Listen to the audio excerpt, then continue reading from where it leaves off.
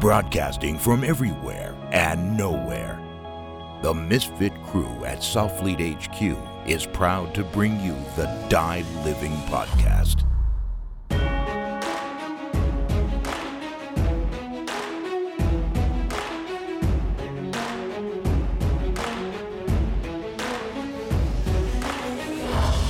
Welcome to the Hybrid Training Talk powered by Southfleet and the Lionheart Radio.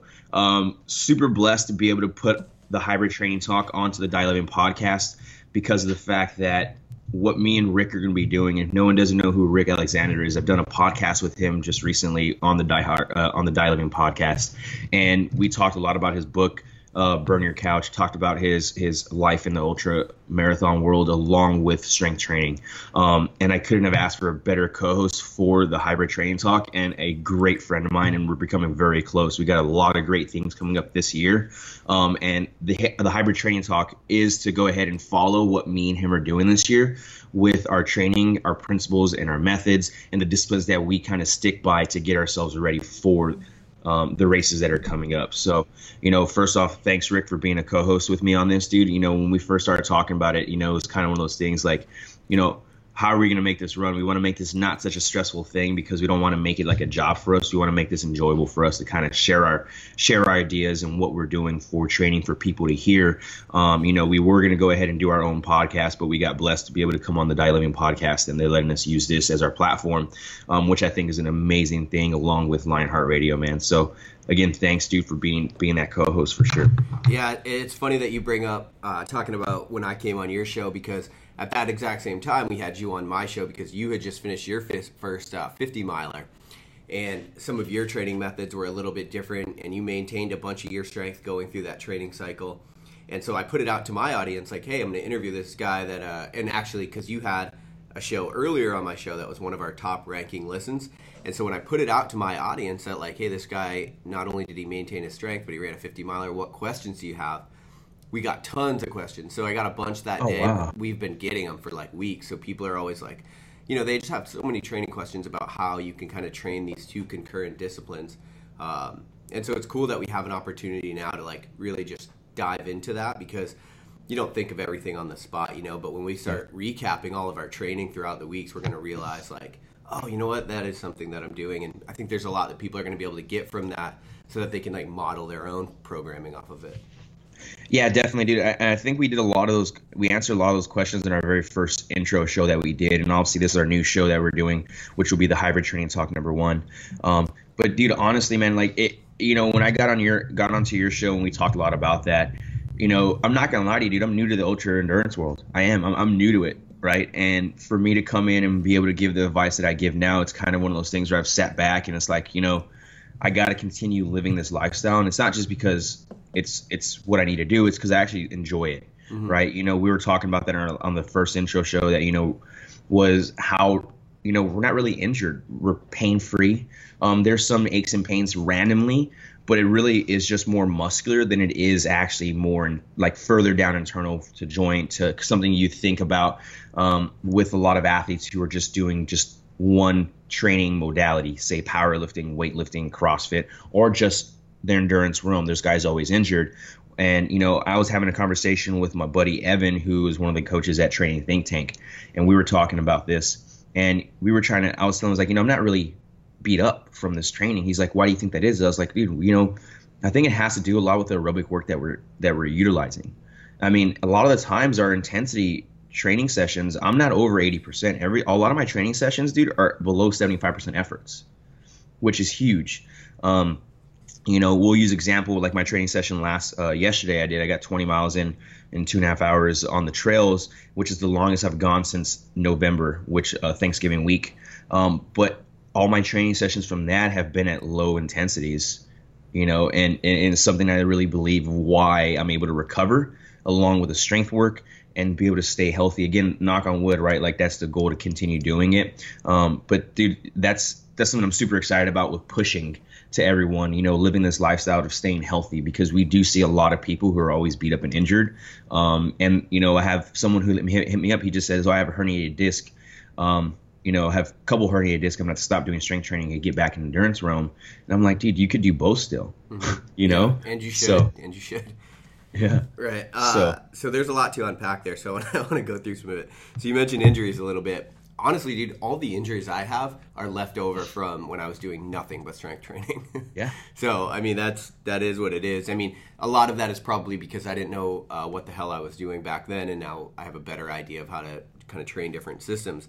But yeah, a lot of my injuries, they're just left over. Like, as far as like the last year, we mentioned on your show, I went through like 10 ultras last year alone, plus 2 marathons, and the injuries from that, non-existent. No new injuries at all. Yeah. What's crazy, man, is from from that show that we did together, the feedback that I got from it was the book that you put out, bro. Oh, really? Yeah, dude. Like, obviously, people were talking about the strength training and the endurance training, but dude, your book has just been a massive impact for a lot of people. Awesome, it's super cool to see people get into your mindset and understand like where you're going with that. So it's one of those things where it's kind of became a staple for me with my mindset. I've had a pretty strong mindset, but that just kind of hammered it in even more, if that makes sense. Yeah, well, in the book too, we talk a lot about ultras and stuff like that, but I definitely, I want to get into, as we talk about the actual physiological training we're doing, in my opinion, the mental piece is just as important, if not more on a lot of times. But something you mentioned too is like, you're like, oh yeah, I've just started doing this for the last year. One thing that people definitely need to remember is like when you're training strength or training endurance, these things are your body's not changing, right? The actual like underlying systems, the fact that you need a linear progression, it doesn't matter if you're training an ultra marathoner or you're training a strength athlete. Once you know how to adapt somebody to a certain stress, well, then you're manipulating the stress, right? And you're playing with the dosage and you're kind of experimenting with different things. But I think that's something that people definitely need to remember. It's like the underlying principles, those aren't going to change. Yeah, right. We look at the SAID principle, right? And when we use a SAID principle, that goes across for everything. And I think a lot of endurance coaches actually miss that because of the fact that, they don't keep it simple, and they sometimes don't progress from a low skill to a high skill. And I think that's probably one of the biggest things that we're missing in the endurance realm. We get a lot of new athletes who come into it, and we look at, we'll use a triathlon, for instance. You look at a lot of people who do their very first triathlon, and they're like, oh yeah, I did a 12-week cycle for it. And we're like, all right, cool. If you ask them what they did in that 12-week cycle, they're like, oh, I went straight into a base block of just building my aerobic capacity. Right. And it's like, okay, did you have any swimming background, running background, even a biking background? And I get the bike is probably one of the lower skill ends of it all, but it does take some time to understand your body and how to change gears, to know where you're going to put out the best power output. Yeah. And a lot of these people are like, oh, I just did this, went into like, my second block was a speed block, whatever else, power block. And then my last block was more of a base tapering block, whatever else. And I'm like, so he did no skill development at all within that 12-week cycle, and I really look at it's like, look, if you did a 16-week training block, first 4 weeks is an accumulation phase of just skill building. That's it. Yeah. Right. And if we were to focus on that, think about how they can actually handle all of that going into that now 12-week training block to get ready for the first try. And it even goes the same way for strength training. We talk about that.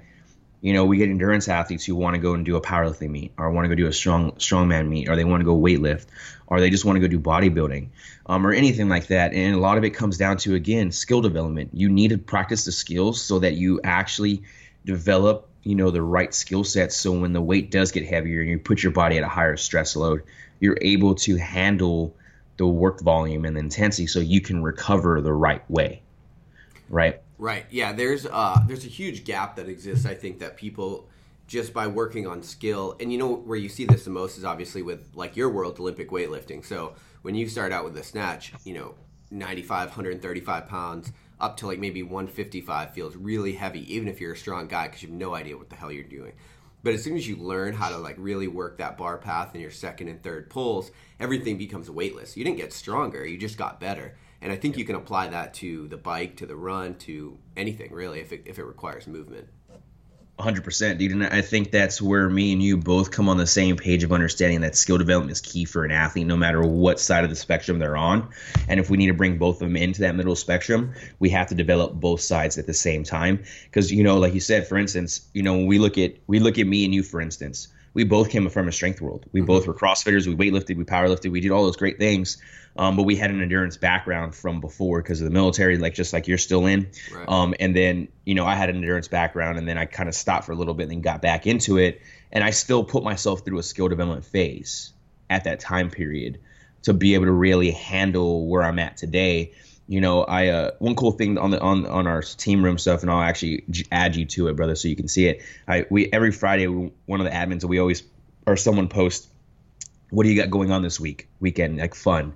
I put a photo of me running, and one of the guys, some of the guys were, I'm getting ready to go out for a trail run or whatever else, blah, blah, blah. And we just dropped that new Apex program, which is a 24-week program for everyone to follow who's getting ready for a tribe, but they can actually utilize it to get ready for ultras or whatever else. You just got to adjust to Saturday sport-specific day. Yeah. And yeah, one of the guys was like, man, I can't wait to get that kind of volume intensity. And I was like, you'd be surprised. My volume intensity is nowhere near what people think. And that's the same thing with you, dude. That's one thing I learned from you is I saw what, we talked a lot about that before, and hearing you talk about on other podcasts. I forgot what podcast it was. You started talking a little bit about your training, about how your volume, I forgot which podcast it was, dude, but you were talking a lot about, how your training is and how you don't always go out there and just kill yourself. And then listening to a lot of other podcasts from endurance athletes or ultra marathon runners, there you hear the same story too. You talk about the guys who've been doing this for 5 to 8 years. They talk a lot about being present in the moment of being out there. And that's one thing I told him. I was like, dude, you'd be surprised that my training, my volume is actually a lot lower than you think. My volume and intensity is a lot lower. I was like, I actually run only twice to one time a week. Everything else is swimming or biking. I was like, for instance, for my this week going into that big session that I had yesterday, my Monday was a hike day. My Wednesday was a mountain bike day for 60 minutes on an easy trail. Tuesday was a swim day, and then Thursday was a strength day. And it was some light squats, whatever else, and then a slow spin on the bike, and we got after it on Friday. And then today is a swim day today, right? It's like you don't need to get out there and kill yourself, especially at the end of the day when we look at this as a sport and a lifestyle. We don't need to – I look at it like this, Rick. It's one of those things, man. It's like you don't need to get out there and just hammer miles on your joints, dude, if you want to keep doing this for the rest of your life. Right, exactly. And the other thing you're hinting at there is the transferability of movement, right? If I squat in place with a barbell on my back, there's a certain transferability that's going to happen to when I run. And that's how you get away with only running once or twice a week. I think, especially in the ultra endurance community, people get in these mindsets where it's I need to be pounding the pavement for 10, 15. If you talk to a lot of people that are training for a triathlon, even a low level, they're like, yeah, I'm training 10 hours a week. I'm like, for a sprint triathlon and that's it? That's fucking crazy. You are pounding your joints for 10 hours a week. You're being nuts right now, especially if you don't have the underlying structure, right? The soft tissue strength and the joint strength. And so you need to when you look at your whole training cycle, I think what you're doing really well is you're looking at what transfers to what. Every time you do your one run, it's not the only run technically that you're doing that week because you're on the bike, you're swimming. There are certain transferabilities, and there are certain algorithms or equations you can look at to know how much is going to transfer. And that's going to be dependent on each person. But the important thing is you look for those efficiencies in your training, and that's how you get out of pounding the pavement for 10, 15, 20 hours a week. And that's something that leads me to this, bro. Can you explain transferability for the listeners? Because I know what you're talking about, and the way I use that is your PDF you put out about ultra running and your first time doing it, which was huge, super huge. You talked about on your show, and I'm pretty sure a lot of people went to the link to get it. But you used the transferability of the bike to the run, 3 miles to 1 mile, and that was probably the biggest thing that I took and use now for that day that I learned from you was using the bike as days to still get your legs ready for running. Yep. So could you kind of talk a little bit about that? Yeah, I think the way that I do basically all the clients that I train is I give them a template. And on that template, it tells you, and this is all just kind of round numbers. You can kind of figure it out for yourself, but 3 miles of bike will equal 1 mile of run. Let's say 1.5 miles of row would be 1 mile of run. I don't actually know if that's the one.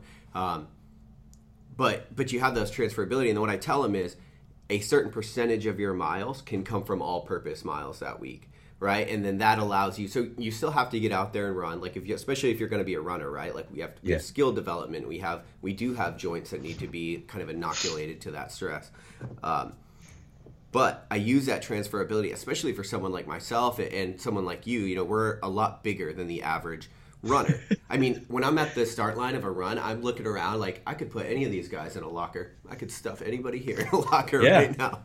You know what I mean? Because it's like just a completely different build. And so, you know, if you're going to try to succeed at a sport that you're not inherently built for, you got to start figuring out where the hell you can, you know, make up for that difference, right? Because you don't have those bird bones.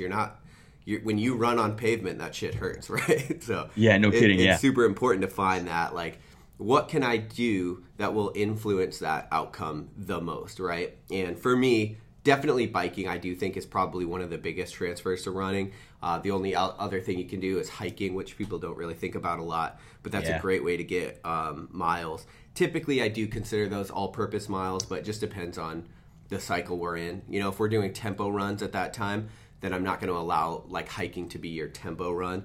But I will allow it to be, you know, a lot of your like base building and aerobic building mileage. But yeah, so you gotta figure out what's gonna transfer the most.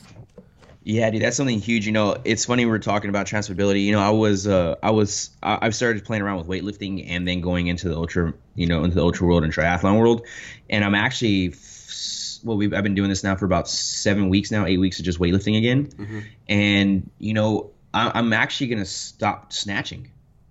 Really? I'm not gonna lie to you. Is that because juice isn't worth the squeeze as far as benefit? Juice is not worth the squeeze because of the benefit. And the reason why I say that is because of the fact that I'm already putting myself into internal and external rotation with the shoulders from all the swimming.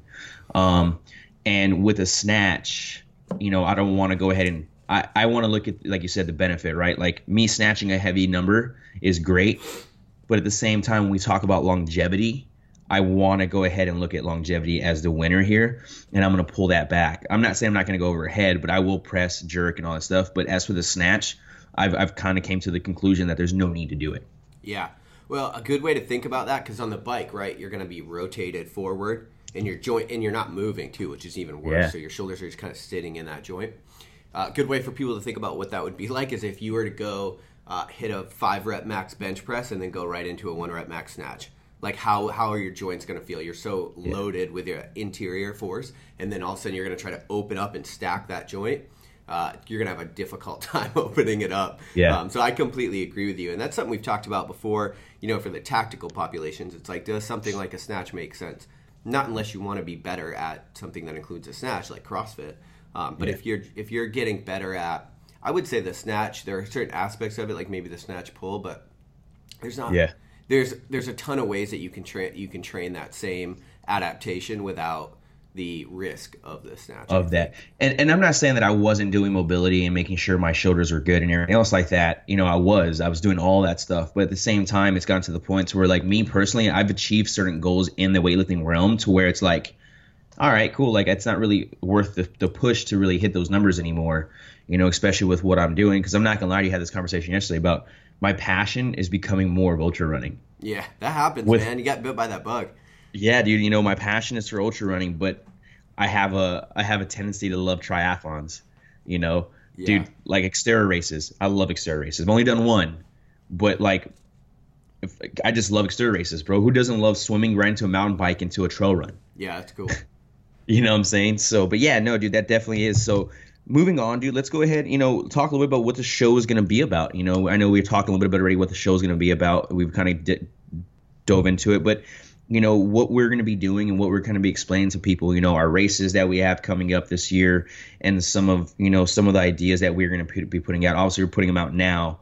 But, you know, our methodology and our philosophy, because we've listened to some podcasts, you know, just recently that we were like, man, what the hell was that about? You know, are there some things on it that we agreed with and some things that I didn't agree with, you know, same thing, me and you here and there. And one thing that I really believe is, challenge each other's mindset is what helps us grow. And I think that's something I do a really good job with over at Softly with our coaches. Hey, why are you doing this? Why are we doing this? Or it happens to me. So that's a lot of those things that, I think we could do to each other for that. Like I shared my training program with you, and I actually adjusted it a little bit this week.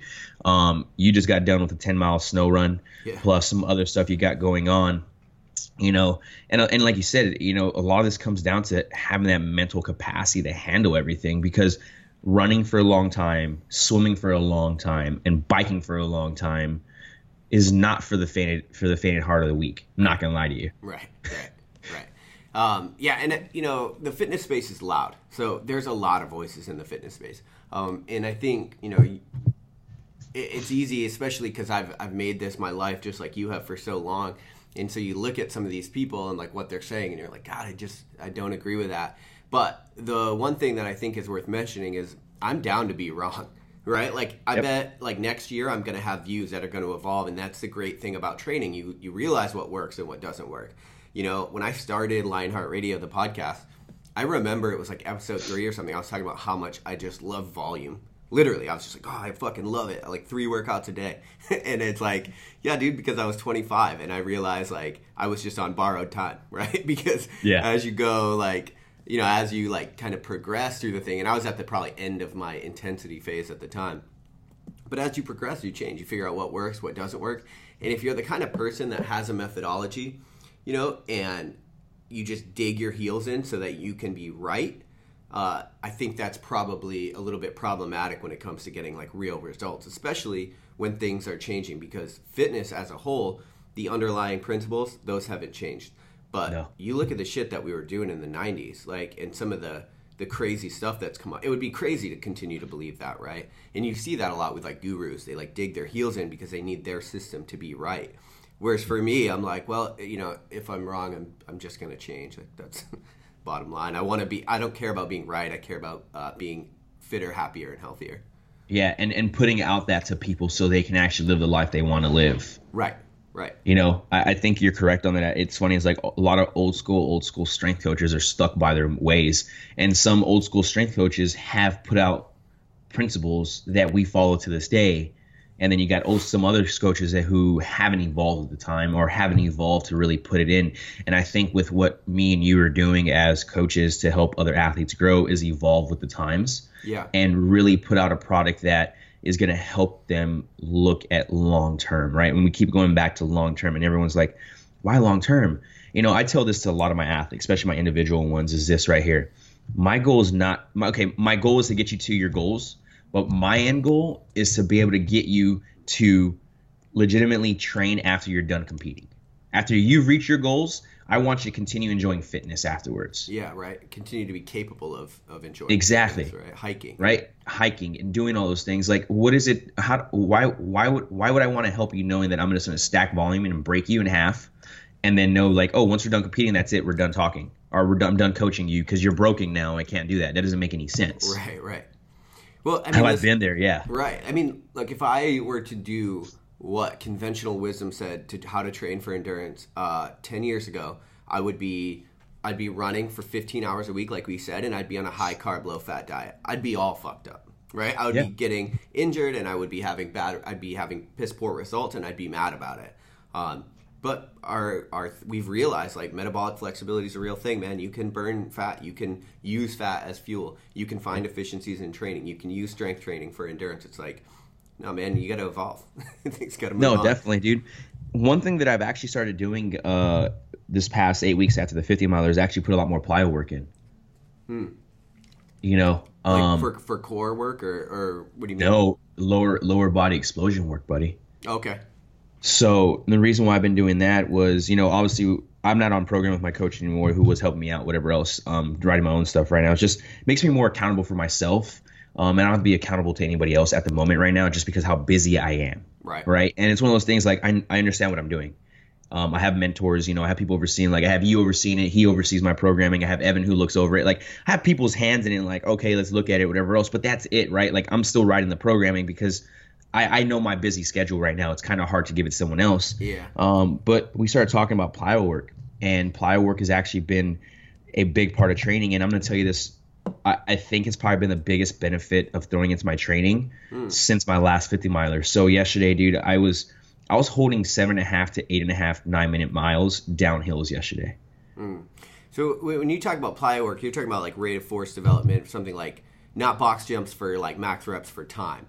No, right? I'm talking about quality explosion work. So single leg bounding jumps, lateral single leg bounding jumps, kneeling to squat to jump onto the box, depth jumps, single leg depth jumps from a box. Obviously, all this stuff is like high progressive stuff, but like I've worked my way down. When I first started, it was just basic box jump, land, box jump, land, box jump, step down. Then it was like seated box jumps. Then it was, kneeling to squat jump, kneeling to squat jump, kneeling to squat jump, then kneeling to squat broad jump, and then kneeling squat to those things. And on realistically, dude, the rep scheme for me there, depending on where I'm at, it's between 3 to 5 reps for only 3 sets. I'm not really killing myself too much with this explosion work at all. And I get it. Like if I start a week of it, and I know that, when I first started everything, it was like, all right, cool. You're doing 5 sets of 5 with, 2 to 3 minute rest between sets. The next week I'll go ahead and, all right, cool, 5 sets of 4. And I'm just lowering the number and the volume of reps I'm doing, but I'm getting quality of work in. And that was probably one of the biggest things I saw yesterday that has been carrying over for me. Obviously not just getting used to doing it all, but that has been really a huge factor in building connective tissue and strengthening my ankles and my knees and my hips to handle climbing up hills and still be able to run downhill. What do we call it? Racing downhill. Right. Right. I was still able to race downhill going into my 20th mile on the back end of my run yesterday. Yeah.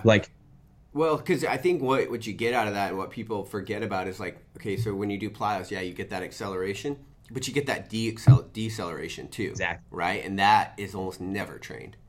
No, and that's the cool thing, right? And I that's one thing I've been looking into is the deceleration for a tactical athlete also. Right? So sprinting forward and then stopping and then backpedaling. Yeah. How many times do you guys have to have that deceleration when they're doing in a firefight or when they're doing something like that, right? Like, and it's not about just jumping right away or whatever else. It's like literally sprinting left and right and then being able to stop on the automatic dime and then cut. Because, there's been plenty of times where I've been in a firefight where, we've had to go and take cover somewhere. We had to sprint from point A to point B like that, right? And then, I look, in that sense, you have body armor on. So now you're prime external for a force. ACL, right? Yeah, right. So that's something that I really noticed yesterday. That was a really big part of training. I'm pretty sure, do you use any plyo work with you, or how does that work for you? What do you do to kind of help that out with the athletes? Yeah, no, I definitely do. I like to do box jump overs, not for time, but for quality. Okay. And the other thing I think that I do like about plyo work is that although you're getting that rate of force development and that explosive speed, you're really not taxing your CNS like you would with a loaded barbell. Although you're definitely using resources, I think that's one of the things when you're training for multiple disciplines, you have to be careful of is, when you're just weightlifting, every day can be max out day if you really want it to be, because you have enough time to like recoup all of that. But you try to take that attitude, go like 90% every day, and then go from there into your run or your swim, you realize quickly like that is a flawed plan. Yeah, definitely. Yeah. That's something that I've really been playing around lately too with my training going into runs or whatever else because of that fact. I don't want to tax my CNS to where I'm not fresh going into the next day. Again, the goal is to stay healthy and continue moving on, recover from the day prior. And we can talk about recovery and all that good stuff. We can, what we're doing now, but that was something that, again, some plyo work is, like you said, is low CNS taxing. There is some that is high CNS taxing. For instance, like I won't do a depth jump to a broad jump the day before a run. I'm sorry, I'm not going to do it. Right, exactly. But I did. Well, go for it. I'm sorry. No, go for it. But being able to do like a seated box jump to a land or a box jump over to a land, where the landing is a conscious effort of really focusing on landing in a good position and really activating the muscles that we want to activate, not landing in a bad position or not getting quality reps in, is something that, I've been looking at. And we talked about it lately too, is quantity over quality, which wins, right. And I look at it 100% that quality wins the whole time. Yeah, I would agree with that as well. It's kind of hard once you get into ultra endurance, you really do have to worry. There is a quantity factor that will come into place, right? Because it's so much time on your feet. But like you can get that time on your feet with hiking. You can get it with other things. So if you focus on quality of your workout, right, and then you can get the quantity just by like hiking and by walking a bunch. I mean, I literally, when I was getting ready for that 200, if I was having a super schedule, like hectic week, I would go out on my lunch break and I would mosh it out for 2 hours walking. And it was like, it just literally like, because I knew I could do it every single day, and it was like an extra 2 hours on my feet. And I'm like, it's a good rep, you know? No, yeah, dude. I mean, but look how successful you were with that. Right? Like you but that's all that matters, dude. Right, like right. Yeah, 200 miles, bro. Like, yeah. well, I watched the Barkley Marathon again yesterday for the second time. I love that that documentary, bro. Yeah, it's so motivating. Yeah. You know, but the thing is though, is like these, and if no one doesn't know what the Barkley Marathon is, it is a race in Tennessee that is undisclosed and it's hard to get into. Yeah. Like they only take like 20 people. I'm sorry, yeah, they only take like 25 to 40 people to get into the race. And the race director is super old school, you know, Tennessee old school, like hillbilly kind of guy, super great, super good dude, and he only charges whatever he wants and something very small, and he wants it that way. But the way he sets it up, dude, and the way these races are, you know, it's the fun run is 3 loops to complete it, right? But there's 5 loops. Fun run, yeah, right. And that's only 78 miles, right? And it changes every year. But one thing, you know, that he really said, and I liked on that he talked about, was like, it's not about really how fast you finish these races. It's about how much you gave to it. Yeah. Right? I like that a lot, actually. Because you have guys who went for one loop and was like, I'm done, right? That was my max capacity. Think about this, dude, for about 22 to 30 miles, they're out from 9 to 13 hours at a time for that many miles. When realistically, to get 20 miles in, it takes about 5 to 6 hours. Right. You know? So a lot of these guys are like, some of these guys finished that 3 mile loop, 3 loop, and were like, I'm done. And that was their goal. And no one at all said anything to them, but congratulations and good job. So this goes back to like that same idea of like, you completed the 200-mile run. You're like, I finished. I was like, no, you finished though. Like, that's all that matters, right? You finished it.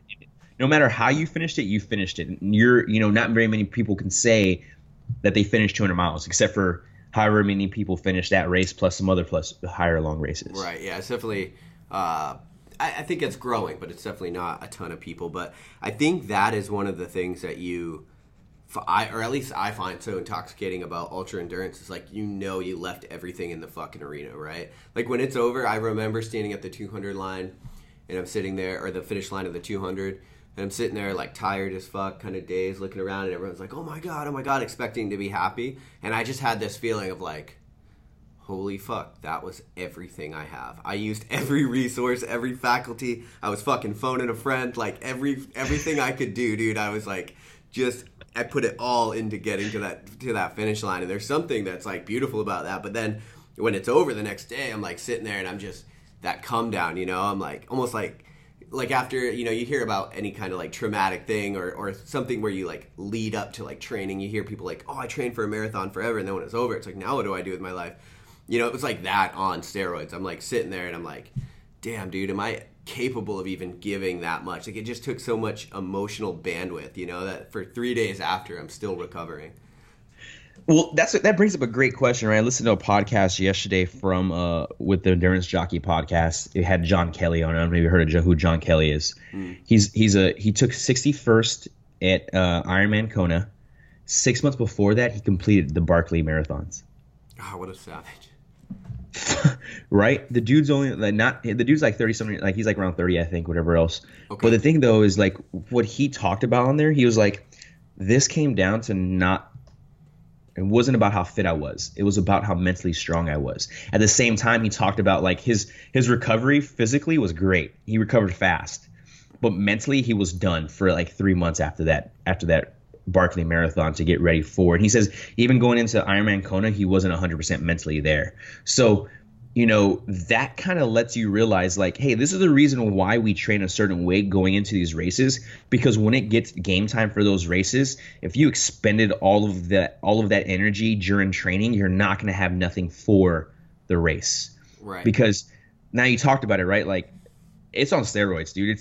It doesn't compare. You can not at all compare it to a weightlifting meet, to a CrossFit competition, or not even to the CrossFit Games. Well, I'll say that right. Yeah, I mean, it's duration, right? You're doing it for so long, and you never get a break, you never get a reprieve. It's like when you're in a fight with somebody, right? Like, there's nowhere to fucking hide. On a field sport, when you're playing, like, I remember playing lacrosse, and I'd be tired. Like, you can take a rep off. You can slow down a little bit. Like, there's a whole team there. When it comes to something like Tahoe or doing an ultra race, it's like, you don't have to keep moving forward, but you're not getting to the end if you don't. So you just, there's nowhere to hide. You just have to keep fucking facing that pain and facing that fear, and you just got to keep stepping forward. Yeah, and that's where that mental recovery comes in, because you're on for so long. I mean, we look at Moab 240 race, right? They're going for almost 4 hours or 4 days straight of just being mentally in the zone. Right. Like. And there's other things too, like people don't think about. So, okay, yeah, you're just running, but when you're running at night, the amount of mental bandwidth it takes to get the same footing, you don't realize until the next day when the sun comes up and you sit down for a minute and you just like, whew, you just feel it. All that, like, you've just been so tight for so long because you've been looking for your footing and you've been trying to figure out how not to fucking break your ankle or fall off a cliff. And so the next day, like, man, that really wears you out. You're talking about doing that for days at a time. Now you're getting into like, yeah, you're starting to use some faculties, you know? Yeah, definitely, dude. So talk a little bit.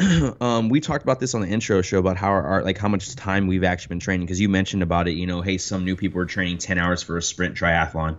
And realistically, you know, the way we train is around what our lifestyle is. Mm-hmm. You know, there's some weeks where you don't get 10 hours of training in.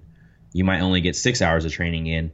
And when you do see those days or those weeks of a little bit more time of training, how do you set up your week 4 training for that to, make sure that you're getting what you need out of it all? Yeah, right. And as I'm kind of thinking about it, it's like 10 hours for a sprint. That might be okay. I don't know. It depends on how you work it, really. But for me personally, like, I just, I run a few businesses. We have this podcast. I'm in the military. If I'm going to like be successful at this long term and, not get really burnt out every other week, then for me, I have to figure out ways to train less, but also to do stuff that I like more, right? Like I pound the clock. I punch the ticket to make sure that I'm doing the stuff I have to do, like the plyo work, some single leg bounding and stuff. And I do a lot of core work, even though that's the least fun shit I could probably do. And then when we get a snow day, for me, it's like, yeah, dude, I'm going to do 9 miles in this blizzard. And that's like all the recharge I need, right? It's like you would think that would take it out of you. But I finished that and I'm like, fuck, yeah, I think I'm going to go back out there and do it again. You just get so motivated. So it's like you have to balance, training efficiencies with also just doing what you're really into. Like why you started this in the first place. Exactly, dude. I love the fact that you were able to show control of cutting yourself back, of not going out and doing more. Yeah, because I wanted to. Exactly, yeah, because you felt so good doing it. That's how I felt. 3 years ago, I'm back out the door. Yeah, no, dude, same thing with me. If I was to get into this 3 or 4 years, even longer than that, I probably would have been like for instance, yesterday, like, you did your 9-mile run in the snow, right? That doesn't. I ran 14 miles on fucking hills yesterday. That compares nothing to what you did in the snow. Like, it's still pretty. Doing some climbing, yeah. I was doing some climbing, but the thing is, though, is like they're different sucks, though. Yeah, the different does suck, mentality aspect. But the same thing, though, brother, was like, when I was coming back in after that 14 miles, I was like, man, I should just recharge real fast, because I was using my truck as my checkpoints. I was like, man, I should just go for another 5 miles and just call it good for the day. And I was like, no, save it. Go get some food, recover a little bit, go back out for your second session on a hike instead of do a little bit of running, but most of it's power hiking. Yep. And I had to cut myself back. The old me would have been like, fuck it, I'm gonna go run 30 miles today. Let's just go do it, right? And yeah. You gotta know, though, because you gotta live to fight another day. And that's where it brings me into another thing too, is like, a lot of people, we have programmers, we're coaches, we program for athletes, and we create this template and we create this, this schedule and this picture for them for the week. But they're their own artist, is what I like to think about it as. You're your own artist. You can adjust that painting as needed to fit your schedule to get the training in that you need to get in. Yes. Right? Like, I just provided a canvas for you. I provided this outline, right? if you have to steer off that outline a little bit, then go for it to get what you need to get, so you continue moving forward for the next week and the next week and the next week. Yep. And that's like you're teaching them to fish, right? You're showing them the tools. You're showing them the tools that matter. You're showing them, how to kind of like be user managed, right? How to take ownership of their own training. And that's important when you're programming for someone. It's hard. It's easy to just tell somebody, and I've had coaches that are like, just do this. And I'm like, oh God, my shoulder hurts and this and this. I'm like, we got to do it. If you want to get where you got to do it. And it's like, no, that's just going to break you. You could have told me a million other ways to reach that same adaptation, and I could have figured that out for myself, or what to leave out or what to do, right? It's like it comes down to this fact that it's got to be, you gotta own it, especially if you're going to do something daunting like train for weightlifting and for ultra endurance at the same time. Yeah, and definitely, dude. And that's something huge, man. So going into the next thing real quick, talking about one thing that we talked a lot about, when I first started getting into the runs and doing my longer runs from 12 to training for my first 50 mile. I remember I kept telling you how I was completely like hunched over because my back was just shot. Something I took from you also, and it was the posterior chain and core development, was a huge part, and I started throwing in that into my own training now, a lot of kettlebell work, and stuff like that. So what kind of led you to understanding like, hey, I need to strengthen my posterior chain? Because you have a pretty strong deadlift as it is already, right? Or you used to not have one, now you do. Yeah, I mean, my deadlift's not huge. It maxed out somewhere around like 585, and right now it sits around 5 or a little less than 5. Jesus Christ. But the that didn't really transfer though. I mean, it did, but not as much as I would have wanted it to. For me, like kettlebell work, because I think maybe it's higher reps and you got more time under tension. That's when I really started seeing a lot of transfer to running. And I don't even like kettlebell swings, but I do them a lot because for me, I kept getting like 10 hours into a race. And I just realized, like, people don't realize running uphill sucks. Running downhill is way fucking worse. Yeah. And what happens is all that downhill or all that uphill kind of fries your posterior chain. So then when you start going downhill, you have no hamstrings, and your quads and your knees and your toes are taking the brunt of all that pounding. And what happens is as you develop your posterior chain, the downhills become better because you're saving your posterior chain on the uphills more, right? They're more efficient and they're stronger. And so that was just something I noticed. I'm like, why do these downhills suck so bad? And that was the way that I figured out how to actually start making them better. Yeah, no, I took that to heart, man. I actually started doing kettlebell complexes now, to really help that out with, is something that I started doing thanks to you. Yeah. And I think a lot of people can take from that, right? Is, hey, like, go ahead and start doing kettlebell complexes. I started throwing that into it. I mean, I think on Tuesday it was 4 sets with 2-minute rest. It was 5 double kettlebell snatches into a single arm farmer's carry, into a single arm front rack carry for 25 feet each side, into a double overhead kettlebell walk.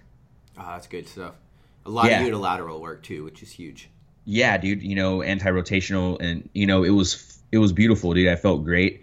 I didn't feel too sore, but it was one of my complexes that I enjoy doing. Yeah. Because again, like I said, we talk about training, right? Training doesn't need to be boring. It can be as fun as you make it. And I think that was one of the biggest things that you put into my brain, and like plant that seed that kind of has grown to like enjoy, training posterior and core development, because we do see that, right? Going in that. The next big question that I've been getting a lot of times, dude, is why using swimming and biking for ultra running? Like, I'm never going to do a triathlon. Why would I swim and bike to get ready for it? I know we talked about this before the show, and we've talked about it on my show, and we've talked about it on your show. But again, let's go and hit on that one more time. I know we said it earlier, but, not just the transferability of everything else, but the idea of being able to live your life and going and do what you want to do as a whole. For instance, that's something that, super important. I mean, if you are, if you like biking, you should bike, right? Especially if it transfers to the other things that you like so well. Yeah. So that's one thing that, especially with the Apex program that we put out, a lot of guys have been asking, hey, can I still go do, an ultra marathon on it? And I'm like, yeah. So it's like, guys, the reason why the reason when I developed this program, right, and whatever else, was I got into ultra running because of triathlons. not just because of my buddies who were doing it like you and my buddy Ben and a whole bunch of other people that were inspiring to me, but it was one of those things where I was like, I'm doing triathlons, like if I want to get used to doing Ironmans, I need to get used to being and getting after it for 8 hours. It's like, what is one of those things to do? And it was like, oh, let's just get into ultra running. Like, right. Well, and the thing about biking and swimming, they both allow you to get away with more volume, right? Because if you an 8-hour run and an 8-hour bike, like those are not the same thing, right? If you run for 8 hours, like that's a lot of pain that you're gonna a lot of trauma because it's so much pounding. So much acceleration and deceleration, whereas a bike, obviously, you don't have that, so you're able to get away with it. But the reason I started doing it in the first place was because I wanted to run an ultra. I was so big. I knew if I pounded the pavement that long, I was like 230 pounds the first time I ran a 50 miler, and I'm only 5'10", so that's a pretty big, that's a lot of weight because I was competing in strongman at the time, and 232 is the weight class, so I would always try to come in at like 230 pounds. But I realized, like, with biking, I could get away. I wouldn't get the stress fractures because that's where I was going to go, right? I was shin splints and stress fractures, and then it's game over. Gotcha. So strongman. What's up? Oh, no, the strongman. So we got a few athletes who are actually doing this Apex program, dude, that are looking to do strongman and then do a tri. So hell yeah. with yeah, exactly, right? Like, that's super cool. Like, a whole bunch of stuff is coming out and people are like talking about it. But, for you, if you were to do it all over again and go compete in a strongman competition, how would you train for strongman and what you're doing now? Because let's be real here, bro. Strongman training does take a toll on that CNS with how you train from event days to your normal training sessions to still be able to be, and when I say competitive, just to hold your own at a strongman comp, because right, it's a whole different beast. It is, because you'll get up there and you'll pull a 0, right? I mean, that means like the weight won't fucking move and you'll get 0 for that event. Like, if your deadlift doesn't start at 420 in most cases, you don't get a ticket to the game. You're just gonna go up there, you're gonna pull on it like it's that sword in the stone, and you look dumb and walk away. So when you go into a strongman competition, you have to be conscious of that. Like, you have to be able to pull minimums. And I'll be honest with you, that's something that I struggle with, like, trying to figure out, and I'm thinking about taking another crack at it. But last year in the middle of my ultra season, I got this idea, like, all right, I'm going to take on a strongman again, and I was going to do, I think I was going to do Pennsylvania Strongest Man. And, man, when I started training for it, because strongman really fries your CNS, too, because it's so maximal. And so I'll be interested to see how those guys do and how your training does, because that's something that's pretty difficult to train. No, definitely, dude. I think a lot of it's and the way my mindset's going with this again, because, brilliance in the basics and sticking to the principles that we talked about, keeping it simple. I really believe that you can train your strongman training at lower intensities and lower volume, i.e., so instead of doing, I get it, like doing maybe like, this is my idea and I don't know if it will work, but every 3 to 4 weeks you actually do a legit event day where you're slamming yourself through the roof, right? Where you really getting that stimulus you need. Yep. But the 2 to 3 weeks prior to that, you're still doing event days. But let's just say that you're competing at your weight class of 230 pounds, 32 pounds, and your opening deadlift for reps is going to be 500 pounds for reps. Let's just say that's what it is. Yep. Well, instead of training event day for that, you break it down to 425 for reps and you focus for quality of reps instead of pushing that. So we're still keeping the sub-maximal training in there, still getting the skill development in there, and we're still building the muscle endurance that we would need. So when it is time to go do those events, your body's ready to rock and roll to pull that weight, and you might be surprised by it. Yeah, I think that's good. I think, using the, and that's pretty common in strongman, having an event day. But just using that event day for technique on a lot of your days, that would help. Yeah, I think, the great thing about strongman is you can utilize a lot of powerlifting strength work. Yep. To get ready for your strongman, obviously, which has been a huge thing for us. But yeah, dude, let's go ahead and wrap this up a little bit. What events do you have coming up in the next 2 months? I mean, we won't push out for further too far, but we're just going to talk about what we got coming up here in the next 3 months, I guess. Yeah, I mean, just because of life schedule changes, I had a lot of events lined up. They kind of all got wiped off the table, and now I've started rebuilding my race calendar. But I'm doing Badwater Cape Fear, which is, the Badwater guys that do the big Badwater that everybody knows about, the 135 miles. They put on a race in North Carolina that I'm going to do. It's a 50 miler. and 38 miles of that is on the sand. So I've started training for that again, doing a lot of soft sand runs, which really brings me back to my roots. And and then the day after that, I'm going to run a marathon here in Virginia Beach. So I'm going to run down there, do the 50, and then drive back up here and run the marathon the next day. Word. If you don't mind, bro, can you what's your background in the military so people kind of know? What's kind of cool is we've all been what's great about all this is we've been really connected with the special operations field and all that good stuff, so. Yeah, I come from the special warfare background in the Navy, and so I made my living on soft sand runs, and then when I was out in California where you live now, I was an instructor, so I was actually the guy that led all of our soft sand runs, because I could just put the students in the hurt locker with those things. But it's funny how perishable that is, because it's a lot of, although it's easier on your joints, it's a lot of strength that it takes, a lot of muscular endurance. And so my first soft sand run in a few years, I was thinking like, I do this all the time. No, I don't. I did it all the time a year and a half ago. And so the first soft sand run I did this year training for this race, I was like, oh, okay, we gotta buckle down and get back into this, because it's not going to be a freebie. Would you use soft sand running and power hiking for guys who are looking to get into like running again or ultra runs as a training modality? Do you use that? Yeah, I think you definitely could. You see a lot of overuse injuries like in the hip flexors and ITBs when you start doing that. Not as much, stress fractures or whatever. You definitely could. I think it's a tool. Use it as a tool, and then if it's your main modality, you probably are going to run into some that might be problematic. But I think that you could definitely use it as a tool, definitely a volume builder to not run into overuse injuries.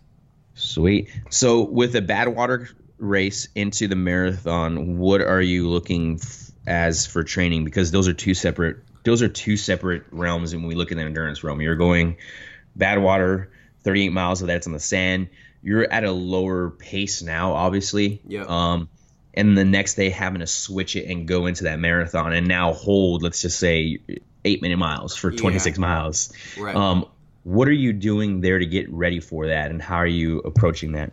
Well, I'll say that when I go into the marathon, I'm not going to be running a really fast marathon, I'm sure. I'm going to try to run it in sub 4, and I'll be really happy if I get that. Just based on what I'm doing. But last year, we talked about the 200. I did all these long events. I'm really excited about getting into stage racing this year. Okay. And stage racing is like when you race one, say you have a 150-mile race, but it'll be across 5 days where you're running 30, 40 miles a day. Because I think it's a whole different animal where you have to like really focus on recovery and getting yourself, up and down, deregulated, rested, recovered, and then go back up the next day.